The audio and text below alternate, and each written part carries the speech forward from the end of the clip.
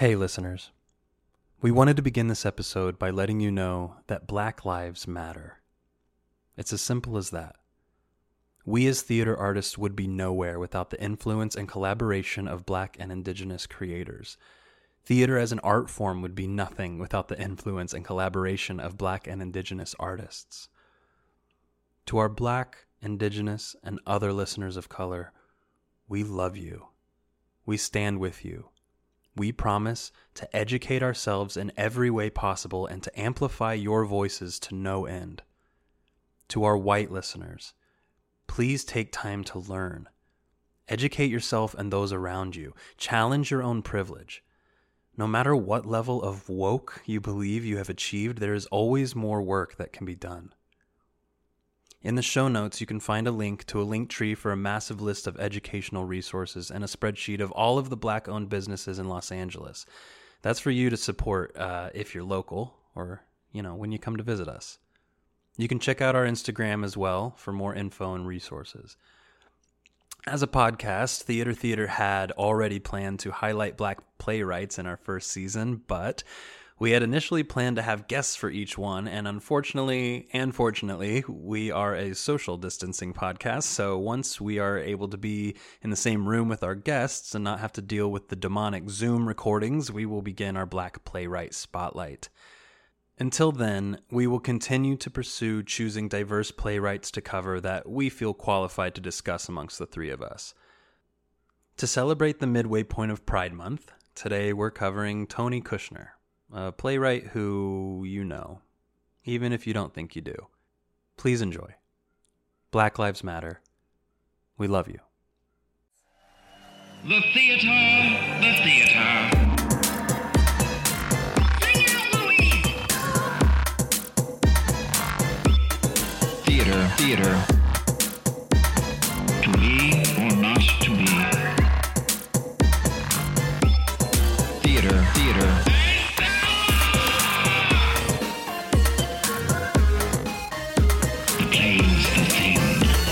Criticism you read on all of his plays is it's a little long. And it's not long for no reason. It's right. That he is a great mind filled with knowledge and information, and you can feel him even in the shows that don't fully work, like Slavs, which we'll come up to next, doesn't fully work for me. It's filled with brilliant moments, but sure. And it's interesting because I think in both Munich and Lincoln,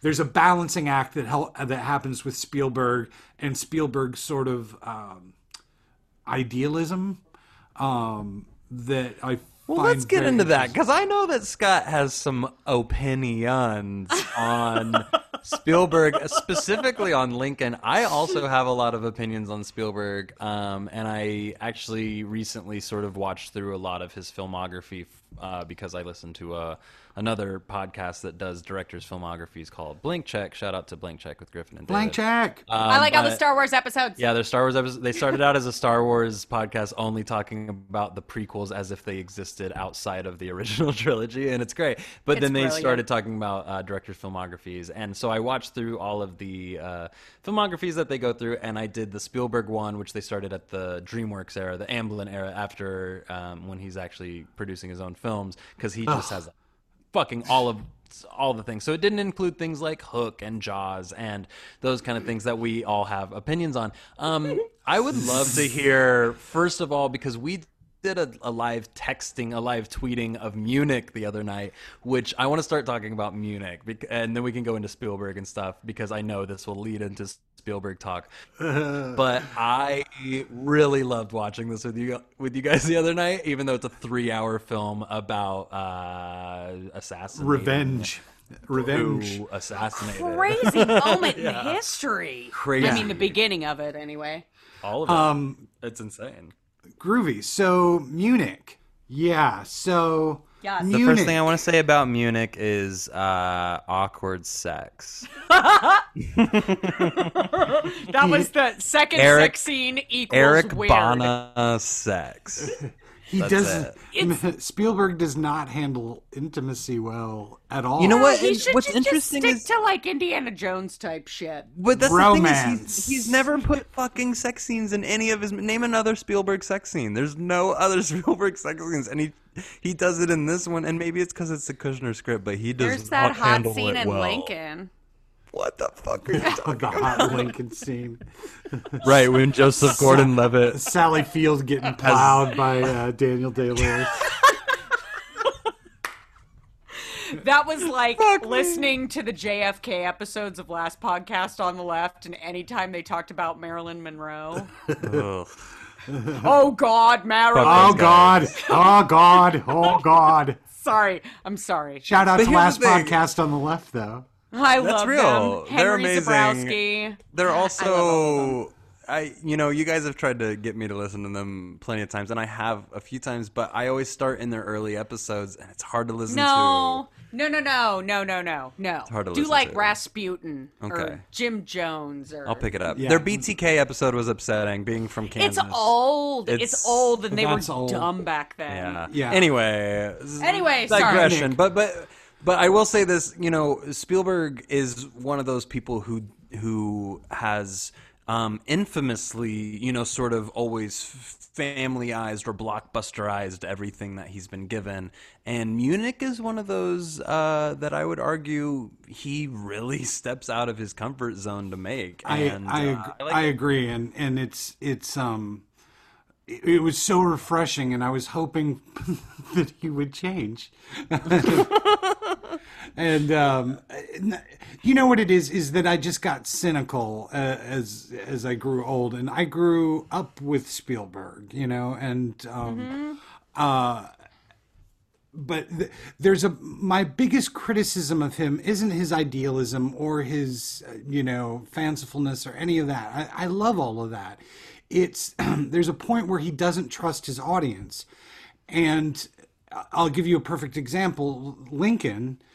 I swear to God, the vote counting scene drives me so mad at how stupid he thinks that I am that I can't count. I know what's going on. It's also you've set it up directly out of the musical 1776. Like it's like, you know what I mean? Like where I'm like sitting there like, I've seen this before. Can you get over this? Like we know it happened. I have, by the way, a very special Lincoln story, and y'all should just tell me when you want to hear it. That's all. I actually think we should talk about Lincoln after we talk about Munich. Perfect. Because I want to set up like a little bit of the scene for Munich, because this is really interesting. So the original script for Munich. Okay, I'm not talking about the obviously there is the historical aspect of Munich that is true and it's crazy and everyone should look it up and watch the movie and all these things. But what's really exciting is that the original script of Munich was written by Eric Roth, who also wrote Forrest Gump. What? And also wrote The Postman with Kevin Costner and like Horse Whisperer and Benjamin Button and like things like this, right? There's a Webster grad in Benjamin Button. So there was. Turn it down. Did you know that the original Benjamin Button was supposed to be a Spielberg Tom Cruise film? Oh my God! Thank Christ that didn't happen. The original was. I like to be I like Benjamin Button.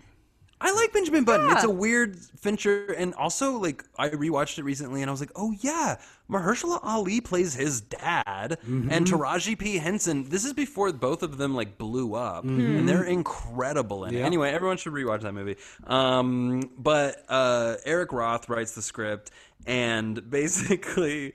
It's like so mediocre that Spielberg is like, no, we have to find somebody else. So Kushner ends up like sending one of his scripts, I can't remember which one, to Spielberg, and Spielberg reads it and he's like, oh yeah, this is the guy. I don't even think he knew much about like Angels or anything like that, and he was just like, all right, let's do it, and brought him in. And so that's how Kushner actually ended up writing it. But the first script by Roth apparently was just really fluffy and kind of terrible, and it was given to it was given to Kushner as a punch up, and Kushner ended up rewriting it from page one. Basically. I know a guy. He punches scripts up. I have like a very basic logistical question. Yeah. Where does this fall in his career? Was this like his first What year was this? Screenplay? 20... It was 2005. 2005. So it was a few years after. Okay. So Was it his first big screen thing? Yes. Yes. Okay. Besides okay, Angels cool. having been made into a series. Yeah, which he Right, did. right. He did do the adaptation. But it was like first one on the silver screen, Yeah. right? yeah, And yeah. because and I it's- think Okay. I don't like I can't what makes that movie work for me, and I forgot how good it was. It's a goddamn it's a good So looking good. it's a Oh good my God. looking movie. Yeah. All the performances in it are so marvelously subtle. Dare I Great. say the only movie where I like Eric Bana? Like, I like Eric Bana, but I name another movie he's good in. Name another. Star Trek. Oh yeah, sure. He's good in Star Trek. Okay, he's the Romulan, right? Yeah. Yeah, he's fine in that. I saw this my senior He's good in year. funny people. Sorry, go ahead, Steve. I saw this my senior year in college, and it's the first movie that I ever saw by myself. Wow, Weird. interesting. I was supposed to go with someone, and I can't remember who. I vaguely remember it was a guy, and he backed out last minute, and then I went by myself. Huh. The first movie I ever saw by myself was Full Metal Jacket. Oh shit! Are you serious? Yeah, I was like, Are you serious? I was like, I just know the I South think, Park episode. I think I was 14 or 15. oh my god, And I'm like, That's in my top 5 movies of all time. it's crazy. Fucking, that's the crazy animated one with the floppy No, boobs the whole time. No, Wait, that's what's that heavy one? metal. Oh my god! No, Full Metal Jacket is a Kubrick film about the Vietnam War. It's an anti-war film, and it's one of the greatest movies of all time. And you need to I have like said go this, I educate suck yourself at movies. right now. I suck at movies. Go educate your fucking Okay, face. fine. Fuck. I'm Vincent good at TV. D'Onofrio's only good role. Here's the thing. Everybody hates me now. No, I that's do. not In a true. small way, I do. I need you to go watch this film, and then I won't hate you. I'm not good at violent shit. Vietnam was violent. This movie's violent. Here's the Yeah. anyway. That's amazing. The first movie I ever saw alone was the Peter Pan, the one that came out in like 2003 or whatever. That was like a Peter Pan. It was just like a teen, young adult version. of Right. Yeah. Oh. Jason I remember Jason I actually Isaacs, got right? ditched by people, and that's why I was alone. Huh? Wasn't Jason Isaacs in that? Is that Malfoy's dad? Yeah. Yeah, he's Hook and Mr. Darling. Yeah, So he's great. interesting. He and Daniel Craig were in the original British staging of Angels in America. Who was Daniel Craig? Daniel Craig was Joe. No shit. Yeah. Look That's at it. interesting casting. Wow. Also, fucking amazing moment. Daniel Craig. First of all, the cast of Munich is insane. From Jeffrey Rush to Beautiful. all of they're all Hines. amazing. Hines. Every one of them is like sort of spectacular in this movie. Even if I'm not a huge fan of them, I'm a Craig fan. I like him, but Yeah. not only does he not look or is he Jewish, Well- but he's also blonde. But that same year, he made a movie called Defiance, where that I was a big fan of, where Yeah. he is Yeah. a Jew taking revenge against Nazis in the snow. Yeah. Okay. They're blonde hair, blue eyed Jews. Yeah, I know, but it's interesting casting because he's not Jewish. Right. But He never disappoints. I think he's a marvelous actor, and apparently he's fantastic good. on Knives Out. Great. Oh my God, he's so good in that. Fucking he's Blomquist in Girl with the Dragon Yes, Tattoo, the yeah, Fincher oh, yeah. Dragon Tattoo. Yeah. He's phenomenal in that film. I Yeah, love him. s- He's yeah. a great Bond too. Skyfall is one of the. I think He's a great Bond. I think he's the best Bond ever. Really, I like him best. I can the- stand by personally. that. I'll The- stand by that. Yeah, Yeah. There will be Sean Connery people coming after me, but so. Well, Although let's talk about. let's what were we talking? Let's talk about Bana for a second because Eric Bana, I don't know. He's Australian. I've always heard Bana. but- Bana.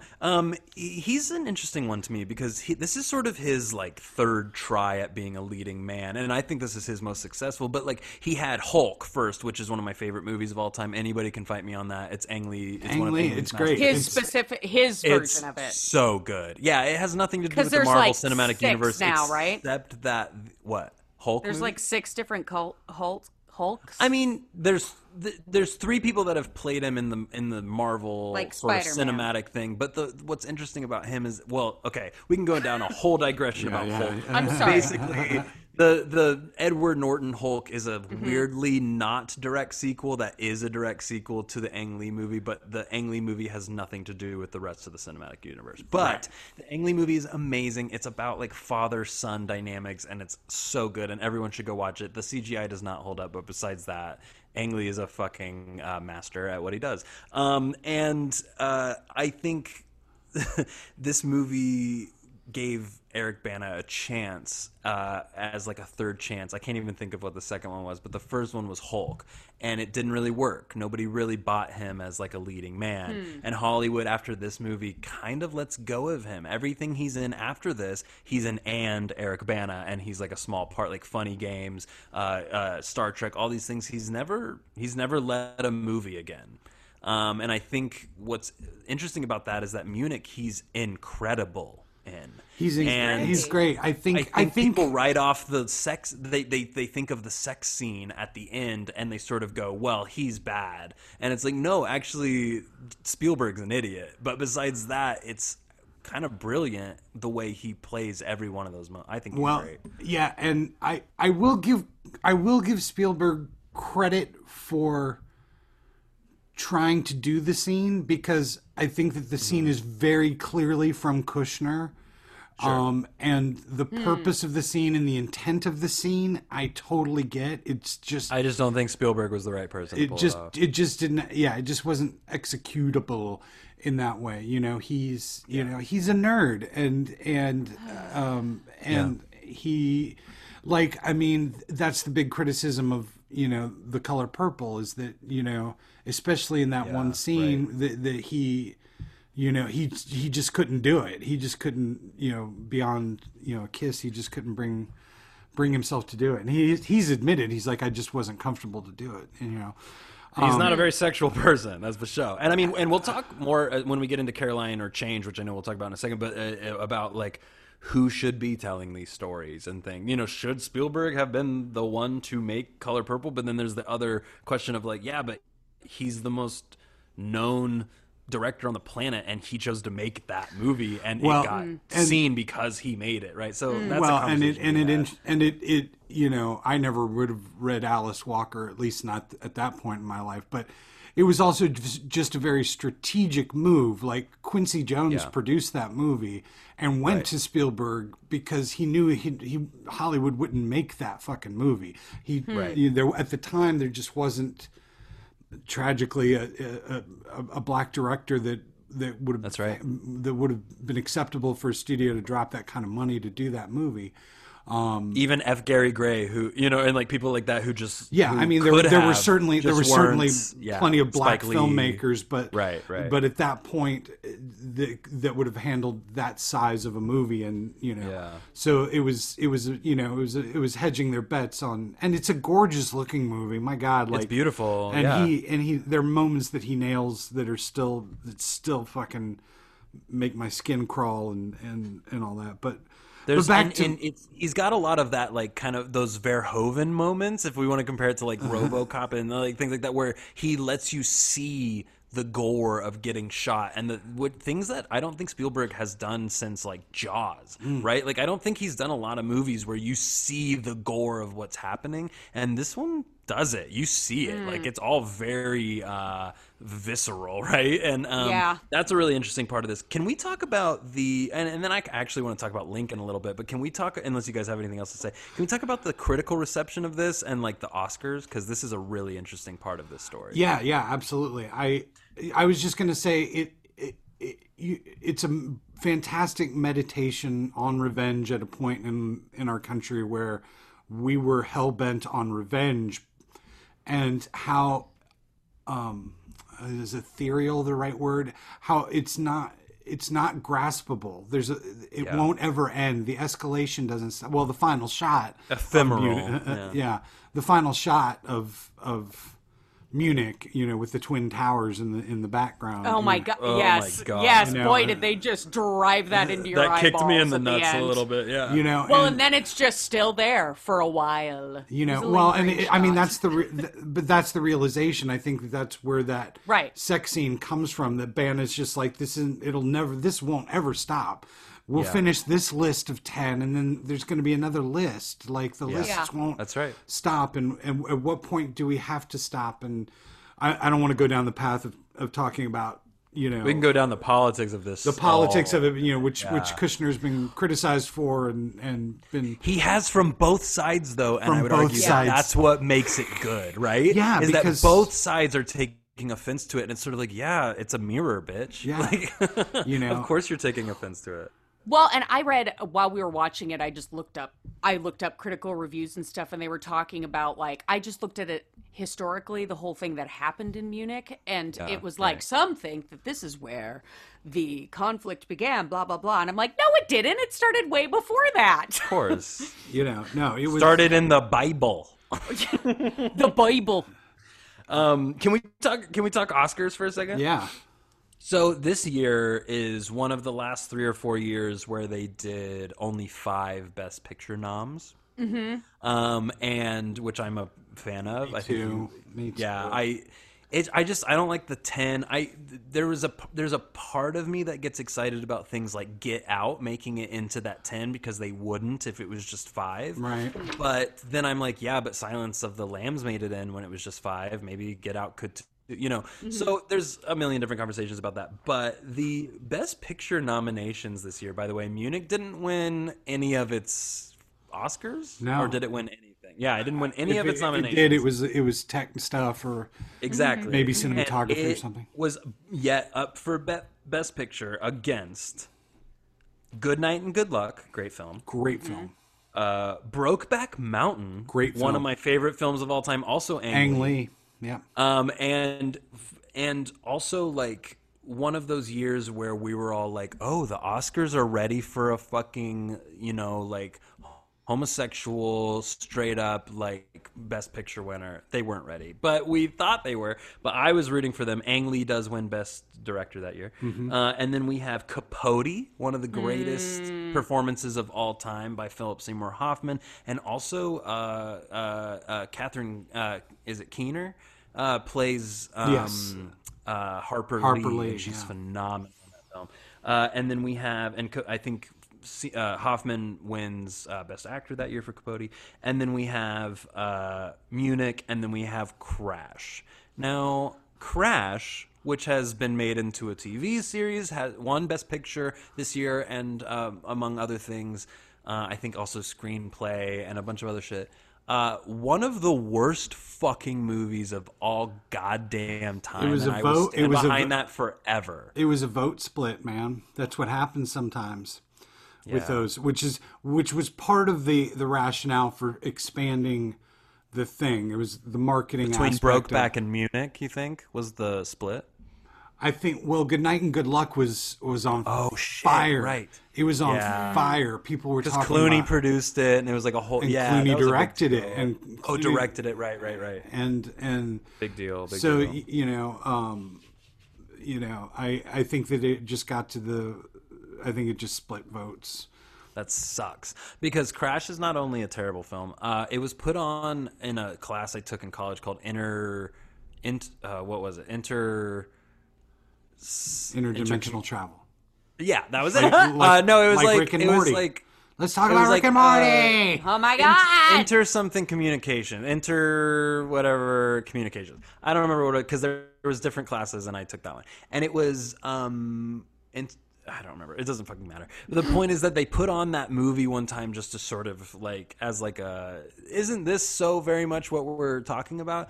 And it was the first time I had ever seen it, and I remember just being so repulsed by the movie. I was like, who is this for? What is this movie for? And then I realized it is made for the rich white executives who feel racial guilt. Mm-hmm.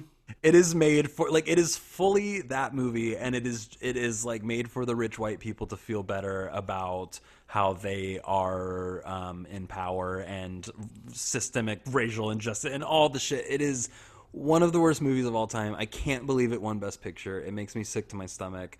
Everyone should go rewatch that movie and tell me it's good. It's not.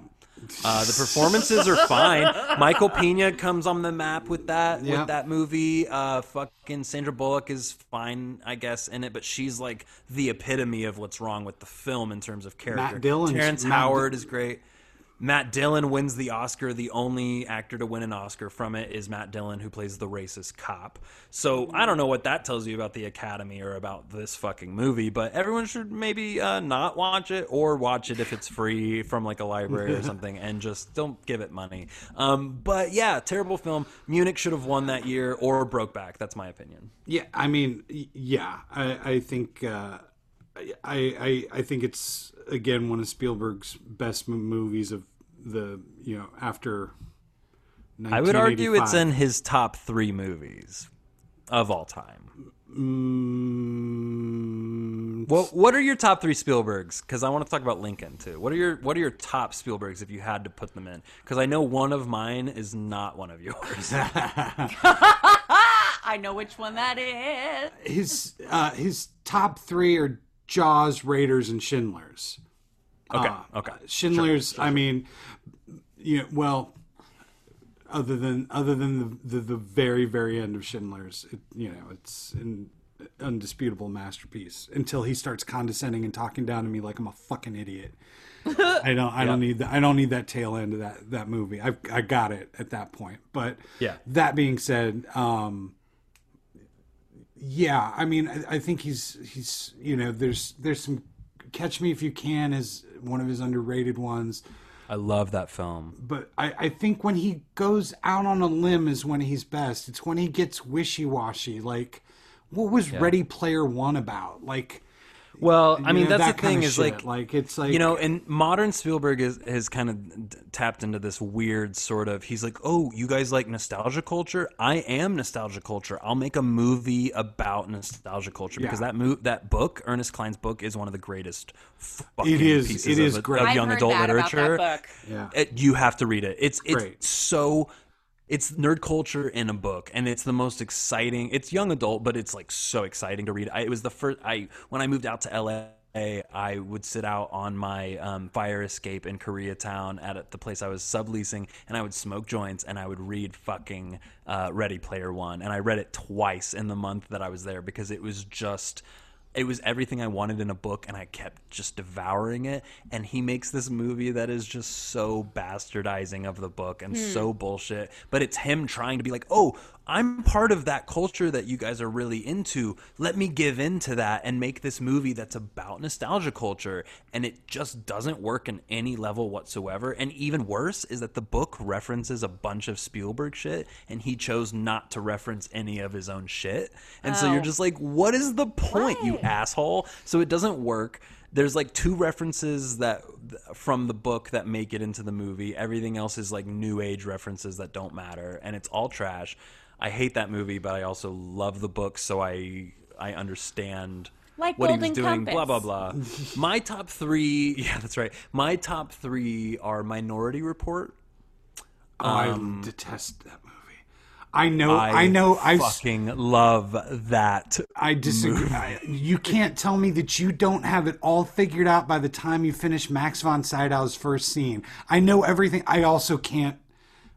That's legit, but you have to understand that when I saw that movie, I was 14, and it blew my fucking mind. Like, I was like, I couldn't believe I had just seen the movie I had seen. So I think I live in that a little bit. It's a theater experience. Well, also Tom Cruise isn't a human being, so I can't. It's only been a few times that he's made me move beyond that. So for sure. But go ahead. I'm sorry with your list. Yeah, no. But I'm a huge E.T. fan. I love E.T. It just lives in my bones. E.T. would certainly be in my top 5. A close 4th would be Artificial Intelligence for a lot of reasons. I really love that movie. But my number 3 is a little movie starring Robin Williams about Peter Pan called You're trying to press my buttons. You're trying to be provocative. No, I want you to know that is one of those movies that No, I won't. I won't. Watch- I was won't. six, I won't. Luke and as it a was child, and I Christmas when would that never let go Christmas of it. when that I came know. out. I won't allow your So nostalgia good. to. It's so good. I won't allow your nostalgia to forgive bad. Tell me movie why making. you don't like it, because Blank Check, the guys on Blank Check, Griffin and David also hate Hook. They say it Really? is like one of the worst atrocities to film ever, and I don't understand. Watch it as an adult. Explain Like it it's to me. not. It's way. I haven't watched it in years, but It's horribly bloated. It looks awful. It's one of his worst looking movies. It all looks like it was shot in a garage, like with like plastic stuff. He neuters Robin Williams in a weird way, and even when the character comes out at the end and is Peter Pan again, like it's just, and I just, and it's just bloated and awful. And here's another problem. This will lead into Lincoln, if I may. There's a point where he stops being able to cast children. For as much as he loves kids, after E.T., when he starts having kids, which is roughly around 85, 86, his casting of kids, and all of those kids, I can see all of their headshots. I can see all of their just adorable... Didn't they win like a special Oscar or some shit? No. No, they won some. No, they did. They won some kind of crazy award. The kids in that show won an award. they might have won like on a an SAG award show. ensemble or something. Like, If SAG gave them an award, then they should be ashamed. Like, it's just... some of those kids are kind of amazing. One of the kids is Lucas Haas from, or Luke Haas or whatever his name is from. Witness? The Witches, the little kid from the Witch. Oh no, that's Lucas Haas. Lucas Haas is the kid from Witness who ended up being in like Inception and like Solar Babies and shit. What is the kid from the Witches' name? It's I can't recall. shit. It doesn't. But the kid from the Witches ends up is one of the Lost Boys, and like I really stand a lot of those kids when I was a kid. So to segue back into Kushner and Lincoln, although I love the digression, but that's one of the maddening things is the casting of that little boy in that movie. I've never been rattled out of a fucking movie as hard in my life as that weirdly Now the kid's supposed to be weird in real life, but like, and Lincoln. yeah, the one who plays the youngest son. Tad. Oh, right. Was Tad the And the one that screams at the end when he's shot, which is a whole scene that I didn't need. Like, so, because you... So I generally... I There's should a few say... scenes in Lincoln where I was like, you could have left this out.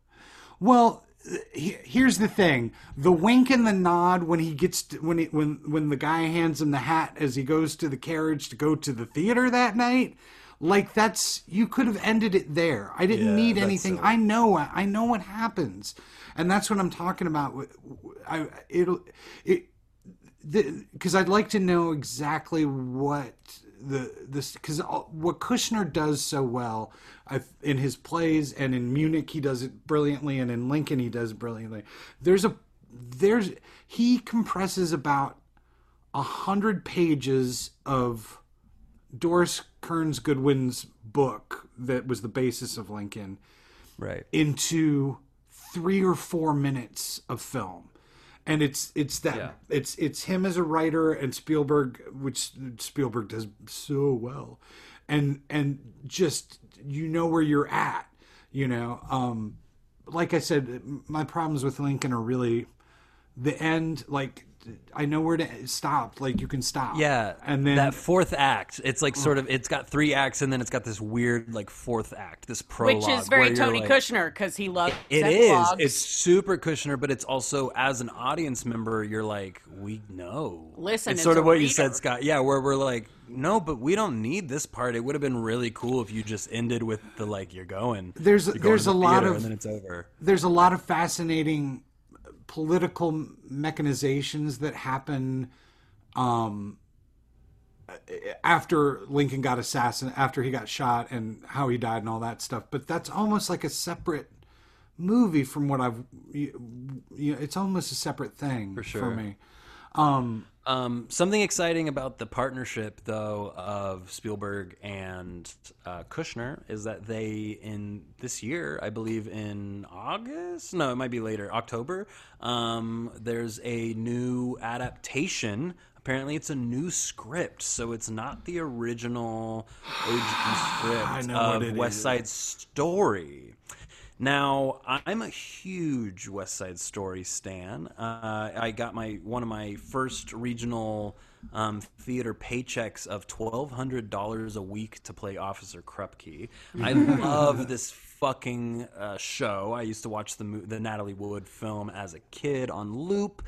My brother was in it when he was a jet when I was a kid, and so I went and saw that and like knew that as a kid growing up.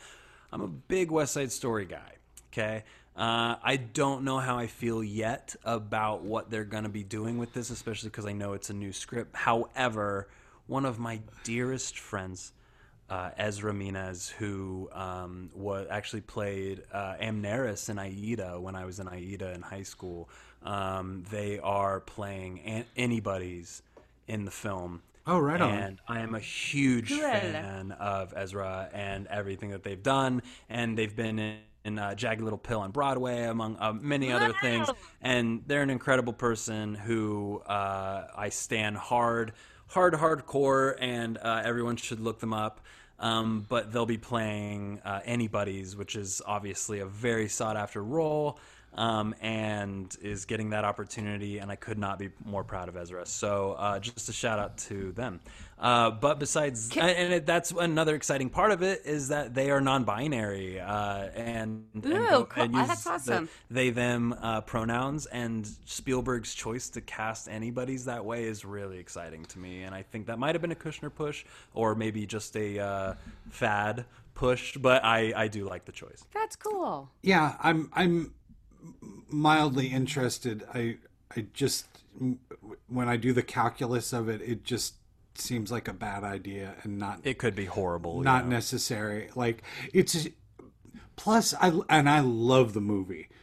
I just feel like that's a musical that needs to be done live and to try and do it on film and try and I don't know. And it feels like round peg square.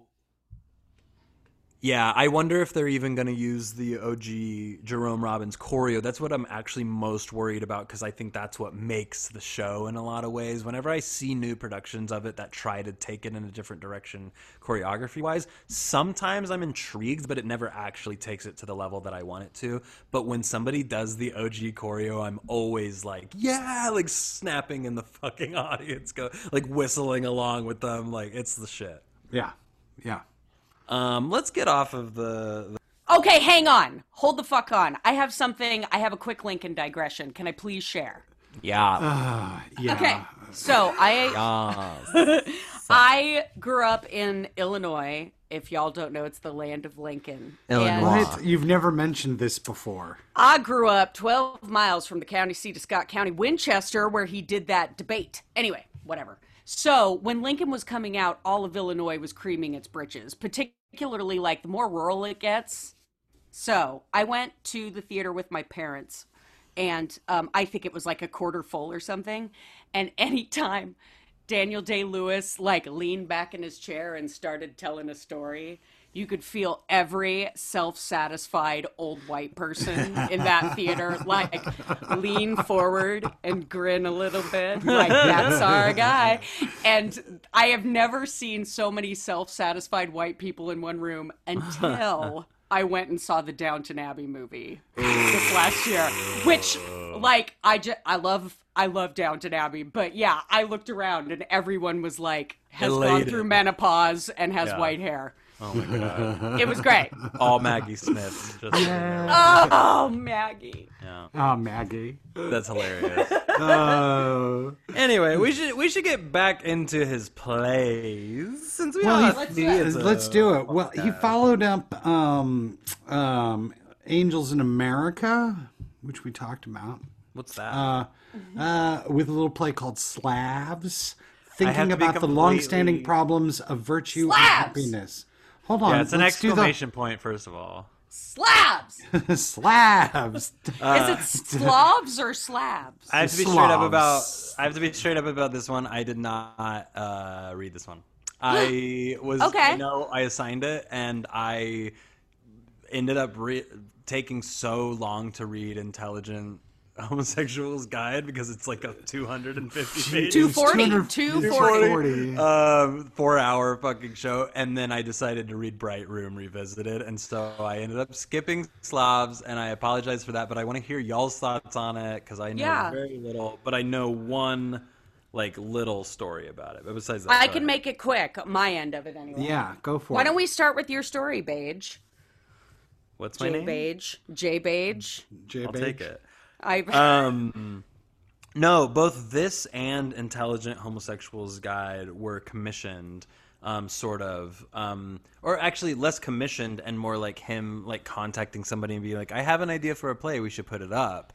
And they were like, yeah, great. And then they set a bunch of dates. And then both this and Intelligent Homosexuals Guide, he didn't have anything for them rehearsal day one.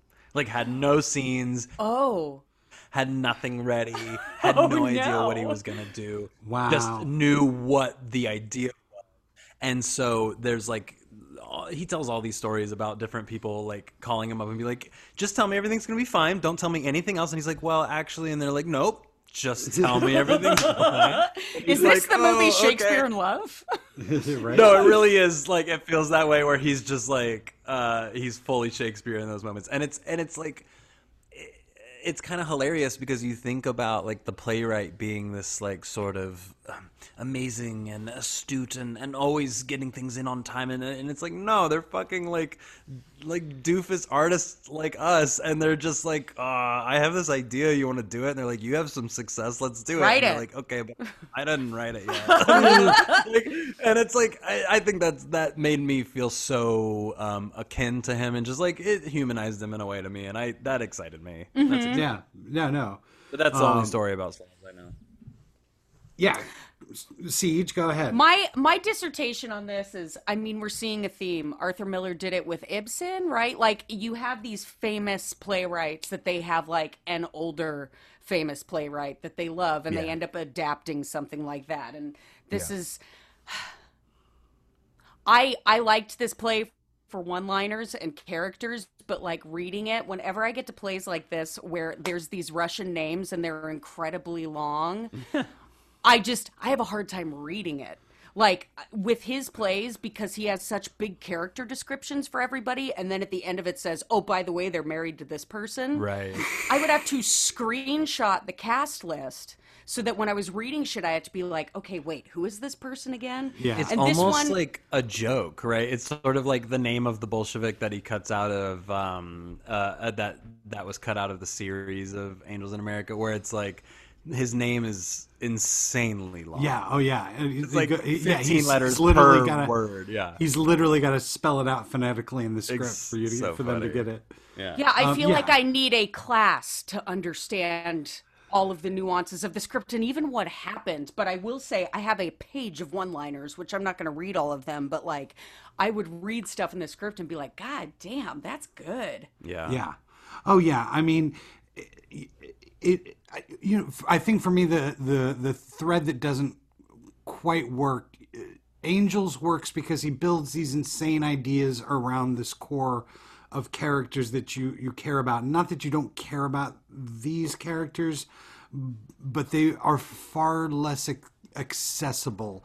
And I think that's because he's trying to project himself into the Soviet Union, and in the era of perestroika and the rise of Gorbachev and all, because it covers 5 fucking years. Right. Like, it's not like it's not an afternoon in the park kind of. Well, and all the shit that's happened in Russia, it's complicated. And it's And insanely complicated. Yeah, I feel like I need a fucking history class for this show. And but it's, sorry, Scott, I interrupted you. No. That's the, I say let's move on. Basically it takes place between 85 and 92. So it's the rise of Gorbachev and the idea of. I was about to say, they're all just like covered in radioactivity. Yeah. That HBO series 86. is the only show that I've ever watched where I was physically uncomfortable every I single loved that moment show. of it. It's so good. I've seen it 5 times. If through. you haven't Jared watched Harris it, everybody is a go watch Catman. it. He's sex in a I bottle. love him. Sex in Can a I- bottle. He's a dead radioactive cat. Go ahead, CJ. I want to touch his I just wanted to fucking face. I just wanted to share 2 very short quotes from this show that just reminded me of right fucking now. One of them was, "Progressive people are the political enemy of God." And then the other one, Sure. the other, it's what the leader dude yells right before he dies. Yes. And then the other one is, "Everything is new now and everything is terrible." I agree with that. Well, I mean- that's in line with, I think, in the new century, everyone will be insane. I think another thing that is a common theme in his shows is like people have a real hard fucking time with change. Because to me, I heard that as a line of like the whole like "Make America Great Again" thing. Like everything is new and it's terrible. I hate it. I don't Right. like change. Right. So yeah, Woof. nothing changes everybody. That's what that show told me. Now you know. Next is a debuk, Which is Yiddish. a ghost, right? Yiddish for ghost. Yes, I did not read it, and I didn't either, but it made me think of the opening scene of A Serious Man, the Coen Brothers film, which is one of my favorite fucking movies of all time. But the opening scene, it literally just says, I think the title card just says a dibuk. And then the whole thing is about like an old ghost visiting an That's old right. Jewish family, and it's awesome. That's one of their Cool. most underrated movies, by the way. In my top 3 Coen Brothers films, under if we're rating films tonight, under "Oh Brother, Where Art Thou," and I don't know that I have a third one. I can't. No, they're think all of great. it. Barton great. Fink. Barton Fink is. That's it. Actually, that's it. Barton Fink. And then maybe Fargo. Maybe Fargo. Fargo's definitely up there. Miller's Crossing. Fargo. Miller's Crossing. I like Miller's. Lester Scruggs was good and interesting. Anyway, Next up, so that was done in '97. A debuk was done in '97, part of the Joe Papp Public Theater stuff. I think they are launching fireworks in my neighborhood. Anyway, yeah. I hear next him up too, he but- does. All of LA. Next, also in '97, he does an adaptation of The Good Person of Szechuan, Brecht. Good Person of Szechuan. I would like to read that at some point. He loves him some Brecht. He fucks with him later too with Mother Kirk. All right, keep going. Now, he does, along with Eric Bogosian, he did a project called Love's Fire, 7 new plays inspired by 7 Shakespearean sonnets. It's the Suburbia dude, right? Yeah, and Okay. talk radio. And He was all the of big his dude when I was in college. Everyone Yeah. was doing Suburbia scenes. Yeah. All of his earlier stuff, most of Bogosian's earlier stuff. Oh, he's somebody we need to put on our list. I don't think he's on our should. list. Yeah, Both. we should. We totally Add should. him because his early one-man stuff is pretty fucking extraordinary. I'd love to get into his shit. Yeah, and talk radio. I did talk radio in college. It was great. Yeah. Let's see. Then he does another project called Terminating or Los Men. That was in- Schmerzen, Oh yeah, read all the nicht titles. Les Mein Schmerzen nicht Or Verloren sein or Ambivalence in Love's Fire.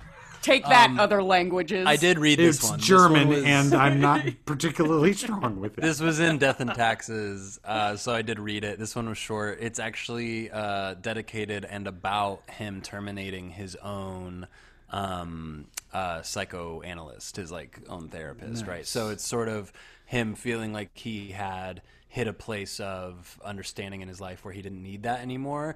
But as a promotion to everyone, CJ, you'll love this. We've been promoting this on every episode. Everyone should get therapy. His whole point of it is sort of like once you hit that place where you're able to terminate your psychotherapist or your analyst or whatever it may be, it is like a really beautiful big day, and it's sort of dedicated to his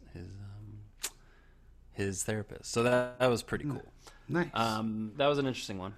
Next up is Henry Box Brown, which I don't know it either. He did it for the National Theatre in London in 1998. So I really want to find it. Next one I did read. I got through it, and it just didn't. Of course, it's loaded with these great lines, and it's thoughtful, and I'm not going to disparage it in any way. It was purely a heady, like trying to get through it kind of thing, and that's Homebody Kabul. I didn't read. Yeah, he did it in 2001. It's so here's the description: taken as a prophetic cultural close-up of life in pre-9/11 Afghanistan, and the play starts out with basically an hour-long monologue by this British woman, and then she disappears. Now, the opening monologue is pretty extraordinary, and when you read reviews, like they talk, like, oh my God, like it's so gripping, and the performances are great. Then she disappears, and then it's about her family, like her husband and her daughter in Afghanistan, searching for her, and there's 800 things going on. He plays a lot with structure within it, and it's another one where the critics were like, this is a 3.5-hour drama that he apparently cut down from 4. His Les Mis. Yeah, and His third Les Mis. It was really, that was the one. I guess that I think I read a review and somebody used the word cold, and that's how it came out. And it was the first time that I'm like, oh, this seems purely like a head exercise for him. So I didn't connect to anything. It was just these ideas kind of, and I'm like, I'm not going to hate on it because it's still smart stuff. But unless anybody else has comments, we can move on. Move on. Next is Caroline or Change. We should talk about that. I would like to talk about this carefully for 5 minutes, if we can. Yep. Okay. First of all, like, technically, there's no text in it. Is it really just a musical, or is it an opera or an operetta? It's an operetta. It's more opera than anything. It was actually originally intended to be an opera, and then when the person who was supposed to compose it sort of pulled out and was like, I don't really want to do that, he ended up approaching Janine Tesori to write it as more of a musical, and then they ended up just setting all of the text. So it's kind of like a stylistic choice to call it a musical. Sure. Hold on one second. My cat is running out the door. Okay. Oh, yes. Do.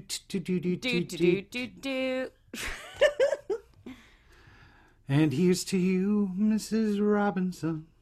Jesus loves you more than you can know. Whoa. Beige.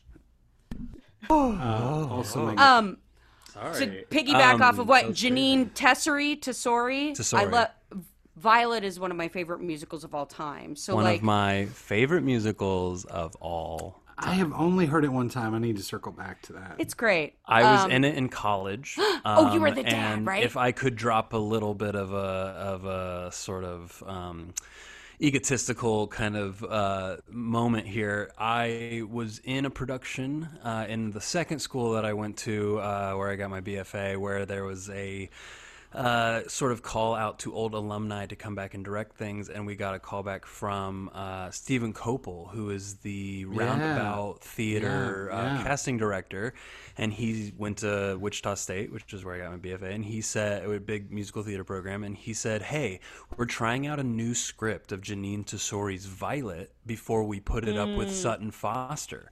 We want to try it out at a college first. Can we come and do it at Wichita State? So I got to be in the first ever, like, sort of redo of Violet, because it had come out years before. And It was like the mid or late 90s, I think. and so all of the Roundabout crew came down and saw Audra McDonald's agent was there. Like, all these really incredible people came and saw it. And I ended up getting a fucking job offer out of that, where they were like, come be our reader for auditions and things. But I wanted to move to LA instead of New York, things like that. But it was a really big moment for me. I fell in love with that script and that score deeply, and I started learning more about Tesori. Now, Tesori did the score to Thoroughly Modern Millie. Okay. Which has its own racial problems, but that's not her fault. She didn't write the She just book does or the anything. She just music. composed it, yeah. But she also did Violet, which I love, and then she also wrote the music to Shrek the musical. That's right. Which is actually, all of it is very catchy. I don't love the book by David Lindsay Bear, of all people, who, by the way, wrote like Rabbit Hole and like Devil Inside and all these like, why is he writing the Shrek musical? And it's terrible, but the music is great. And she also did this Carolina Change, and Carolina Change is a big part of musical theater history. It's a big, like, I mean, it's recent, but it's a staple now. It holds its place. And I think it walks that line, and I think this is what you mean by talk about it carefully, CJ, is that it walks that interesting line where it is written by two Jewish Americans, but it's obviously more about the sort of plight of pre-civil rights era black maids, right? And this woman specifically who works for a Jewish family, and it's based on kind of autobiographical. It yeah. is, right? It's based on his own an actual thing that happened in his life and in his situation with the maid that he had growing up. And even though I think there's a huge conversation to be had about who should be telling the stories of certain people, right? And like who has the right to do that.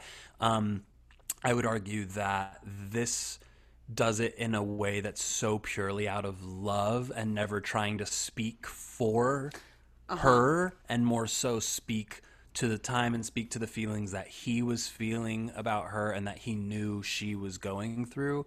And I am a huge fan of this musical. I would love to hear what you guys think. I feel like I need to see it. There was something... I listened to the original cast recording, and I didn't get it. Did you listen to it and read it at the same time? Yeah, kinda. Oh, okay. Because that's and it might how have I been did my this time and place, and I sort of... It was the only one of the plays that we read for this episode that I was like, I don't know if I want to comment on it, and maybe it's because of the subject matter, and I didn't feel like... I feel like I need to go through it all over again. Yeah. And that I maybe need to see it... Well, because I tried to you listen should definitely look up. There's a Broadway actually. What's it called?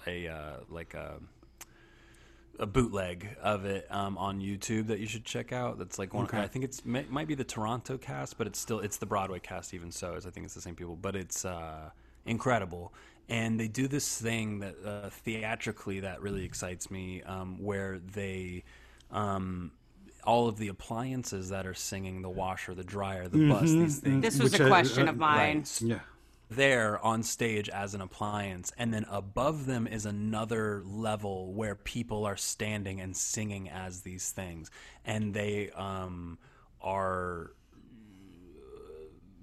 they're basically the best way to compare it is to like if you know like Once on This Island where like the gods are up above singing down to the people, but the people can't necessarily see them. They're just they're talking to the machine, but the machine has a voice coming up above it. And actually it reminded me of a production of Little Shop of Horrors that I saw at Kansas City, which has its own whole crazy story behind it about like people that I still know now that were involved with it, blah blah blah blah blah. But it's they made the choice of putting the voice of the plant of Audrey 2 in a suit, the guy who playing it, and putting him up on another level with the band, and he sang into an old-timey tin can microphone and acted with the puppet as the puppet did what it did, and it was a whole new level of Little Shop I hadn't ever thought of, and I loved it. And it's pretty fantastic. Yeah. But I love that kind of stuff. Yeah. I'm reserving my views on Caroline or Change for right now. Like I said, I kind of listened to it and read it, and I'm like, I don't have this. I was either too distracted or not into it. I'm not bothered by the voices telling the story. I just don't know if I got a hold of it enough to comment on it. Siege? Agreed. I felt the same way. Yeah. Like the music is beautiful. The story is interesting. But yeah, I need to spend more time with it too, because I loved the way that you described how they handled the appliances, because I remember reading, I was like, there's a singing washing machine. I love all that stuff. Yeah. Oh, do you? I just it just seemed a little, but that's interesting, because that was my thing. It was like, okay, I can listen to it and I can read it, but I've never seen it before. Right. So I was actually reaching look up the out. YouTube. Okay, cool. I was actually reaching out to people and said, have you ever worked on this? Do you have you ever seen it? I have a Because few it's friends just who one have I'm not done it. familiar with. Yeah, I've had a few friends who've done it on Broadway who I've been really proud of. Christiane Pitts specifically is one who did it. She actually was also the original lead actress in King Kong the musical that was up on Broadway a while back. She and I were in Billy Elliot together in Wichita. She's fantastic, but she is she's done it, and a few other people, and Audra McDonald I know did a role in this in the revival. It's a show that basically Kushner and Tesori were sort of given license in a way by the community to write. Like I don't think there's ever been any sort of protest against this show as like it's written by the wrong people or anything. I think because it's also too subculture, it's also too unheard kind of suppressed voices in them being American, Jewish American people. I think there's a little bit of like but you did it so well that we give it to you, and you also did it so well with Belize, and you also did it so well, and so I think there's a piece of it to that.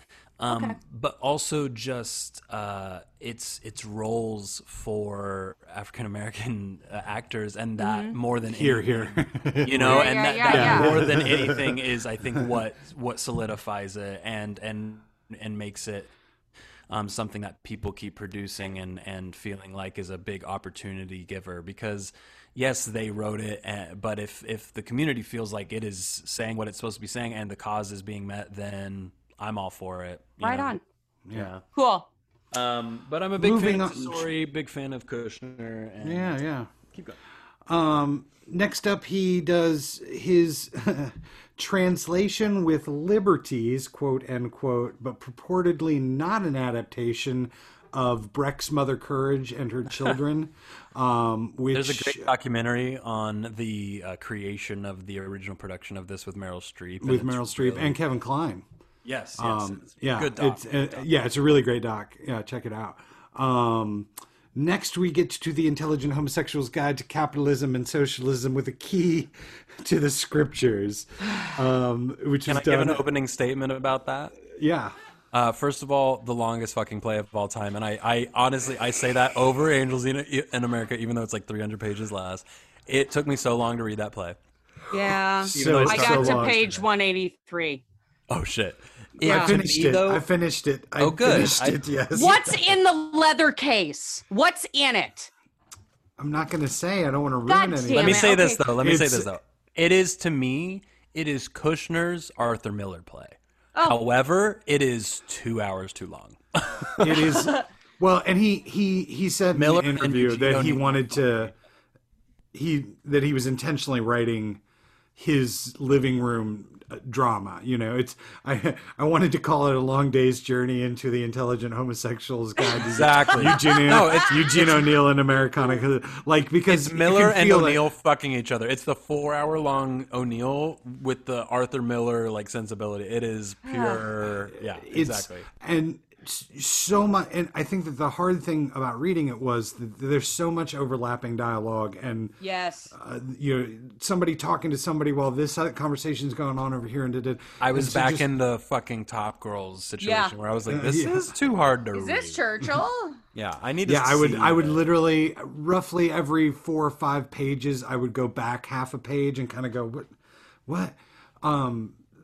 You know, that being said, I got into it to a point, and then there's some stuff I don't understand. I don't understand the character of Eli, the hustler, the hustler that went to Yale, and I'm like, what are you doing with this? Like, okay, he's a hustler and he's smart, but Yeah, I don't. what kind of background do you have to get into Yale? Like, and then I liked all the family characters. Empty was especially was especially cool, and Pill is clearly Kushner again in a lot of ways. You can see him working.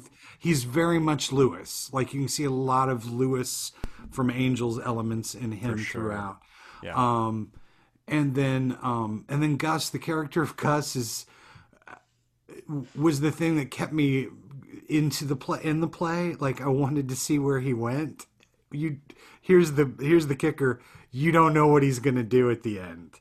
He's got everything set up at the end for him to All right, fine. I'm gonna finish it. I'm gonna commit finish suicide. And then Eli shows up, and the final scene is with him and Gus, and I'm like, what? Who's it. what? Wait, okay. And so, you know, it's I liked it. I liked it, and you know, again, I don't think you know, I'd love to see a production of it. I think maybe that says something. I would love to see this actualized. I would I think it could be, because some of the scenes are electrifying with all those. Drink a large coffee before you go. Don't drink any coffee beforehand, because you'll want to pee. You can't get 4 up. You can't go hours. pee. That's right. Shall we? That's his most recent one. He's got stuff he's working on. Apparently, he's working on a play about Trump.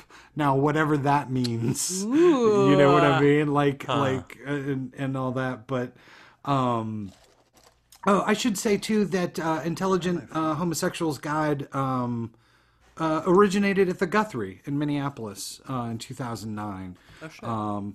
Oh, that was the one. Any good theater in Minneapolis these days? Was that the Yeah. opening line? Yeah, I just thought that Yes. was interesting that the first line, while we're dealing with all this Minneapolis bullshit, it was just like the first line was like, "Hey, any good theater in Minneapolis?" And it hit me in a weird, fucked up way. Yeah. Weird. Hey, do we want to wrap stuff up? Like, we've gotten through all the plays, we've talked about the movies, and Tony Kushner, everybody, like that Fucking was, Tony Kushner. I mean, one thing the dude's a genius, and he's an American treasure. Rereading Angels was so Oh yeah. inspiring to me, and so like also devastating in the sense of, man, I'll never achieve anything like this, because it's just He's so that's how I feel. well researched. It makes me and- sad as a writer a little bit, where I'm Yeah, like, oh, it's I'll never hit that level. And It's that's how okay. Donald Glover makes me feel. I'm like, I'm Yeah. too old. I'm too old. No, he makes me feel the same way, where I'm just like, I will never be as smart as you. Like you I will never comprehend. A couple things I wanted to say real quick, because I only took like 4 notes for this entire podcast, and I didn't say fucking any of them. So I just wanted to say this real quick. First of all, there would be no Hades Town without Carolina Change. Here. Okay, I can all see right. that. I can All see right. that. Also, Tesori wrote the music and I believe lyrics for the show Soft Power, which was at the Amundsen a few Yes. years ago. Yes, which was that was a was big deal. amazing. Won a lot of and it was ovations. written by, it was like one of the first big things I saw here, and it was written by David Henry Huang, who's on our fucking list. And he wrote things like M Butterfly and things like that. He's phenomenal. He's on our list of playwrights that we're going to be doing. And she also did Mulan 2. So anyway, I want to hear really quickly just one dream roll from each of you, and then I wouldn't mind a top 3. So let's do it super quickly. One dream roll, go, Scott. Oh man, dream roll. Okay, would be Belize. I couldn't ever. I obviously An couldn't ever play it. imaginary world. Yeah, and if it's a dream world, then it would be Belize, because I just think that Yeah. that thread, that character, that moral ground, and the ability to observe and deliver the truth in brutally wrapped little packages of glitter. I just and I'm also just infatuated with Jeffrey Wright. I think that performance is great. Agreed. But CJ? Mine is. Oh yeah, go ahead, Siege. Harper or Roy Cohn? Yeah. Yep. Mine is Lincoln. No, mine is Roy for sure. Wow, Yeah, that's Yeah, just yeah, one that yeah. I know in like 30 years I'm gonna like literally be actively pursuing that show. Trying to Like, do that, who yeah. is putting this up? We need to Yeah. put me in it. So that's how I feel. Give me a top 3. Go, Scott. Go. Angels Millennium, Angels Perestroika, and then Is that 1, 2? yeah. Okay. Cool. And then I You can include the movies.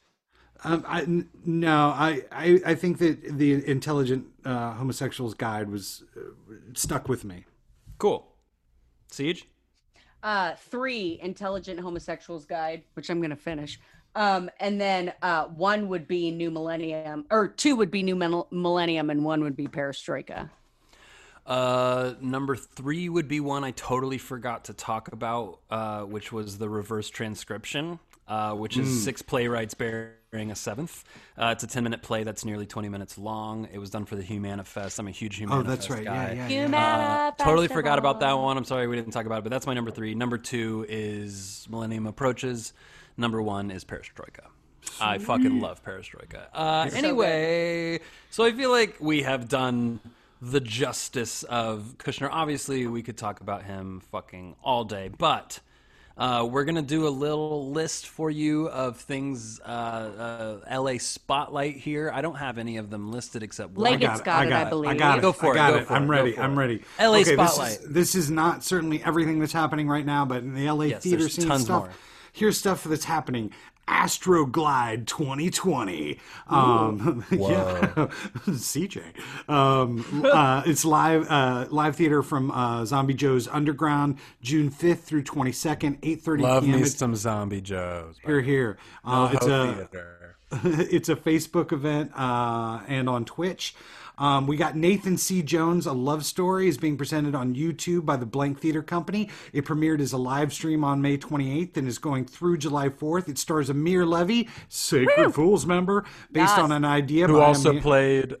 Yeah, he also played Basil in the titular character in Basil and Dick show that was second Played place Dick. to Three Guys, One Groupon. Oh, sorry, you're right, Dick. I don't know my Yeah. own shows. Go ahead.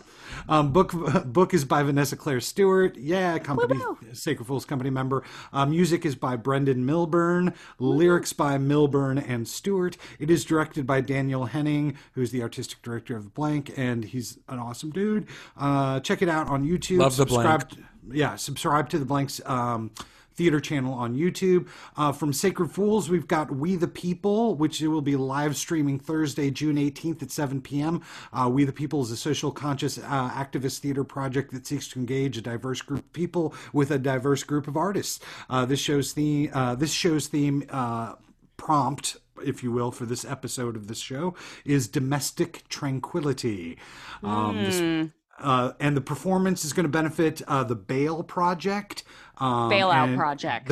It focuses to prevent incarceration and combat racial and economic disparities in the bail system. You can find out more about the We the People live stream at sacredfools.org or by following We the People on Facebook or wherever you may get your social media. We have the Celebration Theater is celebrating Pride and LGBTQ theater. That's happening now through June 14th. So if you listen to this after June 14th, you can still go because this drops on June 14th. You can still go to celebrationtheater.com and give them some money. Then that. Also, March on Pride, because March, we're marching on June 15th, I believe is the day, or 14th. I can't remember. 14th is Sunday. 14th. Yeah. We're all marching in LA rather than a legitimate Pride festival. We're doing our own march. It's going to be beautiful. If you're local, please join in. Cool. Is there anything else spotlighty we got? We have got one other Sacred Fools thing. Go for it. It's coming up on July 6th. I don't know how official it is, but we're going to go ahead and announce it anyway. It's called Naked Storytelling. Warning, writers will expose themselves. In this Zoom storytelling event hosted by Joe Hernandez-Kolsky, Sacred Fools member. Love Joe. Writers share intimate, truthful tales from their own experience based on a monthly theme. Price of admission is a donation that will split between Sacred Fools and a rotation of other Los Angeles theater companies. It'll be live streamed on the first Monday of every month starting July 6th. Come get naked with us. And that's where we're at. We should also give our big shout outs to Ryan Thomas Johnson for our theme come song. on. Let me do the fucking ending for once. God damn. Thank you for joining us for our episode on Tony Kushner. We'll be back next week to discuss the works of... Wait, fuck. Who's next week? Durang. Christopher Ring. Yeah, that'll be fun as fuck. We'll be back next week to discuss him. Thank you to everyone, including Ryan Thomas Johnson for our incredible theme at the beginning, Pamela Quinn for our song that takes place in between and at the end of our... Yeah, whatever you want to call it. We'll outro with it. Yes, we will. Follow us on Instagram, Twitter, hit us up on Gmail. If we have ever said anything incorrectly, if we've said anything that just feels wrong, if you want to argue with us, if you want to debate us, if you want to suggest a playwright, hit us up on our Gmail. Or correct us. If we are being politically incorrect, we want to know because we're trying to educate ourselves right now, yo. So let us know. And as always, Black Lives Matter, amplify melanated voices, support black businesses. We love you all. Deuces. Peace out. Take care, y'all.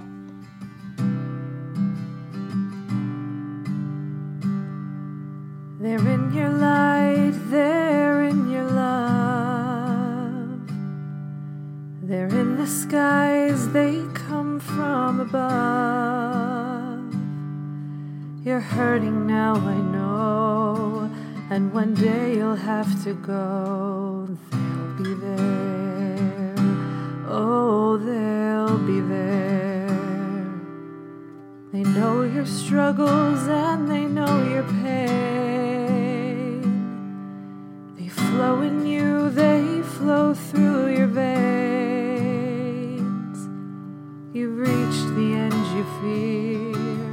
The end, it may be near, and I'll be there. Oh, I'll be there. Love's a dizzy